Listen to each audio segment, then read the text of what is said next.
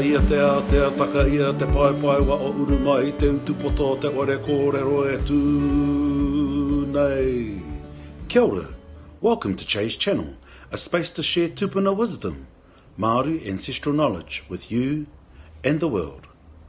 Tēnā, wakarongo mai. Nō te ipu reo tēnei kawenga o te pai wao a Chay's Channel. Inumia te kōrero.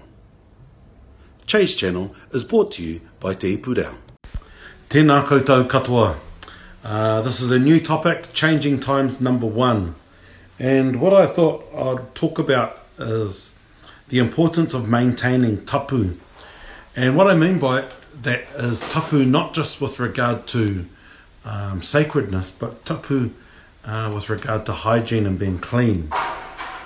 With all of the challenges we have with COVID-19 facing us, and if we live a life of tapu and we respect our own space, our own place and our own way of being, it would then ensure that we would have a clean, hygienic relationship with others, because there's a key component in Te Ao Māori around tapu, and that's the separation between living and dead, the separation and how we live our daily lives, including simple things like making sure that you wash your tea towels and things to do with food preparation separate to washing your clothes.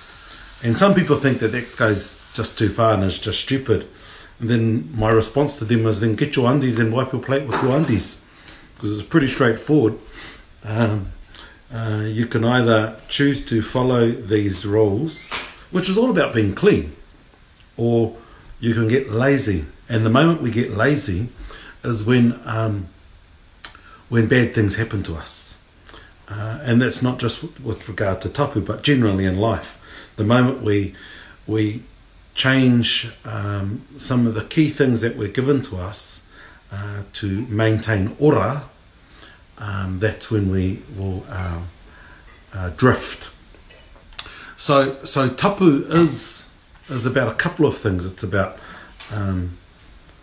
the connection with the sacred and the unseen, but it's also about how we then live our lives. And a lot of people will say that our prophetic movement said, oh no, we're going to leave all of that tapu behind. What they were talking about is our mental state and how we treat things. But they never wanted us to not be clean, which is why you'll still hear the use of the term poke and repo.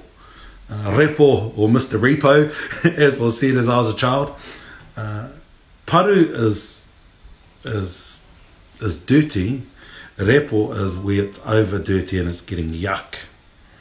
And poke is where you start to breach things which can make a person sick, because you've got so yuck in the way you look after your house, and you get real witi and you start to hopo because things are just not clean.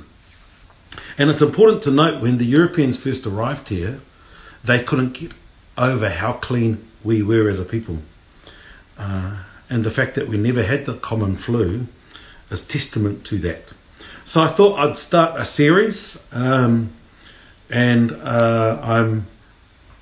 as things escalate around the world, I might do it more than twice a week. Just depends on how we go, because there's a whole range of topics, and so I'll be talking about tikanga in this changing time, and then a few other things like tangihanga as we go forward, and as we are confronted with continual changes. So be safe, look after each other, and be clean. Otherwise you start to get poke and repo. Ka te ake, mihi kawana kia koutou. Had a good break last week, and it's good to be back online again. Tēnā koutou, pō Māori re. Nā Te Puni Kōkiri e Pūtea Tautoko, made with support from Te Puni Kōkiri. Nā Puoro Jerome, ngā reo Puoro. Soundtracks from Puoro Jerome.